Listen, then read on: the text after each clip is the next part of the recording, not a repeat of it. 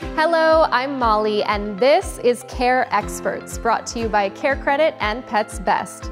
Together, the Care Credit credit card and Pets Best pet health insurance provide all the financial tools that can help you be the best pet parent you can be.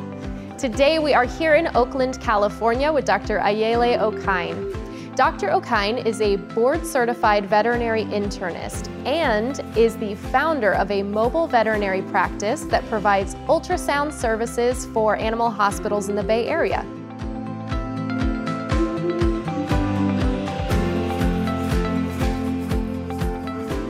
Today, we are talking about ligament and bone issues in our dogs, and joining us is Dr. Okine. Let's just start with, what is a torn ligament? And if you can, explain to me just the difference between a dog that experiences trauma versus torn ligaments in the joint.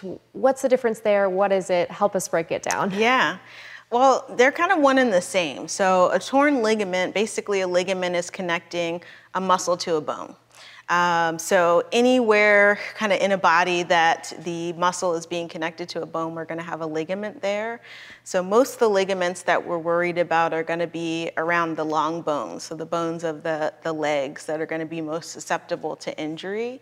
A dog running around that kind of suddenly pivots, we can see them tear their ACL. So that's something that's pretty common, especially in athletic dogs. And that same ligament can be torn if they get hit by a car, unfortunately, or if they fall from a distance. So it really can be damaged from a number of things. But most often we see an active dog that is going about its business that kind of tears that ligament. But they also can tear ligaments around their hock joint, kind of their ankle joint. We can see it in their forelimbs as well.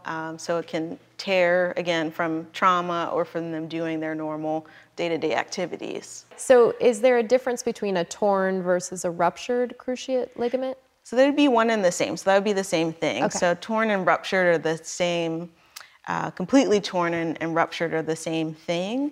Kind of a partial. Some people may still call it rupture, but generally speaking, rupture means it's completely torn, that there's no longer that stability there. Okay, and if of course, the thing you don't want to happen happens, and your dog does experience this, can you just walk me through from sort of diagnosis to recovery? What are the treatment options? How long does it take? What can I expect on the recovery end for my dog, especially if they're highly athletic or a high energy dog? What should I be expecting? Usually what we're doing is we're stabilizing the joint in another manner by either adding support on the outside of the joint or potentially kind of changing the whole, how the joint actually sits in the body. So actually cutting bone, kind of moving things around to get that stability back. Mm-hmm. And then the recovery is going to be about the same. So unfortunately, they're going to have to wear the cone. Unfortunately, they're going to have to be, the cone of shame.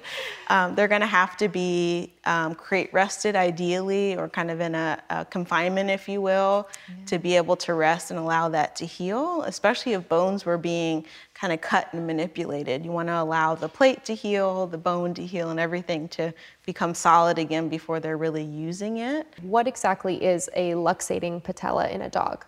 Yeah, so luxating patella is very common in toy breed and small breed dogs, and it's essentially when the kneecap slides out of place. So there's a groove that the kneecap normally sits in, and if that groove is really shallow, it doesn't give that kneecap really any place to go. And so it actually can slide either to the inside or to the outside, and it really destabilizes that entire joint.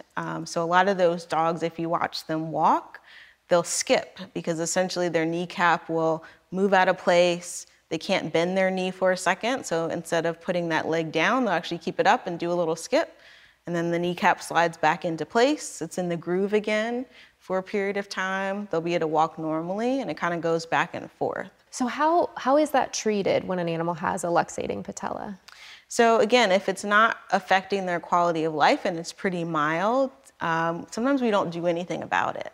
So that kneecap can ride on the ridge of the groove, so kind of the side. Again, might not cause them any major issue, especially if they stay, nice and lean. If it's moving in and out and they're otherwise able to get around, we don't always fix it. If they tear their cruciate, if they develop arthritis, or if it's really causing a problem where they really can't utilize that joint very well, then we can do surgery. And in a lot of cases, that involves deepening that groove to give the kneecap a place to really sit, and then tightening the joint capsule around it to kind of keep it in place. We'll be back with more Care Experts after this brief message from Care Credit. Thanks to Care Credit, I can take care of my best friend. Thanks to Care Credit, I can smile again. Thanks to Care Credit, I can be confident. Thanks to Care Credit, I can prepare for veterinary care. I can take care of myself again. I can be myself again. I can plan for Cooper's care. I can take care of my pug family. I can. I can. I can. I can have peace of mind. Welcome back to Care Experts. Let's continue our discussion with Dr. Okine.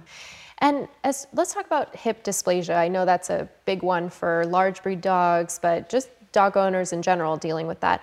What are some signs of hip dysplasia, and then how would it be treated? Yeah, so hip dysplasia is very common. That's something we see more in the large breed dogs. And basically, the hip joint is kind of a ball and socket joint. So if the socket isn't covering the entire ball of the hip, then that's technically hip dysplasia. So what we'll find with that issue is that, again, the ball part of the joint will rub on kind of the rim of the cup, and that'll cause wear and tear of that cartilage. They can develop some arthritis in that situation. And there are certain breeds that are more prone to hip dysplasia, is that right? Yeah, so Labs tend to be a breed that we see get it commonly. Rottweilers are another breed, but again, any dog can have it. And there seems to be a genetic predisposition to who gets it. Are there dog breeds that are just more prone to ligament and joint and bone issues in general? There are, and we can see even cartilage in other locations. So cartilage in the windpipe, for instance, the trachea. Some toy breed dogs are more susceptible to getting degeneration of that cartilage there. We can see, again, Labs with their cruciate ligament. They tend to be much more susceptible to developing issues there. So there are some breed predispositions to that. Some of the bone issues, we tend to see more with the cancers that those pets, different breeds will get those bone cancers. So it depends a little bit on exactly what ligament, what joint, what cartilage we're talking about. But we do find that certain breeds will be overrepresented in who gets that disease. So I wanted to ask you, I was actually at a rescue. I was petting this really cute dog, and I noticed he had this just tail that went this and then just crooked. And I just was wondering, can dogs break or sprain their tails? They can do both. So we can see tail breaks commonly. If they get it stuck in a door, everyone's going through the door and someone goes to close it and the dog's not all the way through the door. Yeah. They can break it that way. Again, with falls, hit by cars, they can break their tail in those situations as well. So any kind of trauma to the bones of the tail, just like the rest of the spine, there's little bones in the tail itself, so they can break any of those. If I were to find that my dog did have a broken tail or a sprained tail, are there any treatment options? What would you do in that case when I bring my dog into the vet? What happens? So in a lot of cases, just doing a physical exam can identify the majority of what's going on. If there's an obvious break in the tail, or if there's kind of a kink in the tail, or if the pet is very sensitive around palpation of the tail, a lot can be identified with that. X-rays may need to be done to get a better look at what's actually going on the inside and what the bones are doing. And then depending on what is seen, if it looks like it's more of a sprain, pain medications and rest as much as you can. Obviously, it's hard for you to tell your dog to not wag their tail or to minimize how often they're using it. But anti-inflammatories and pain medications can be considered in that situation. And then again, for some breaks, depending on exactly what it is and where it is, it's not wrong to try medical management, but in most cases, if something is broken, it's going to be really uncomfortable and painful. And so amputation is something that really should be considered. It's really great to talk to you about all of these issues because it can sound really scary when our dogs injure their ligaments or have a bone issue. So thank you for sorting through all of that with us. We really appreciate it. My pleasure. Thank you. Thanks for watching. All of our featured care experts recommend and accept the Care Credit credit card, which is accepted at hundreds of thousands of provider locations nationwide. And Pets Best offers comprehensive pet insurance plans that can cover up to 90% of your pet's unexpected eligible veterinary expenses. Together, Pets Best and the Care Credit credit card allow you to have a lifetime of care for your four-legged family member. Visit carecredit.com for more information.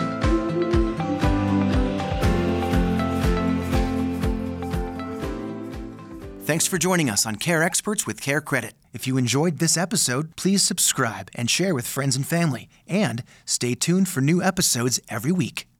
This content is subject to change without notice and offered for informational use only. You are urged to consult with your individual advisors with respect to any information presented. Synchrony and any of its affiliates, including Care Credit, collectively Synchrony, makes no representations or warranties regarding this content and accepts no liability for loss or harm arising from the use of information provided. All statements and opinions in Care Experts with Care Credit are the sole opinions of the guest. Your receipt of this material constitutes your acceptance of these terms and conditions.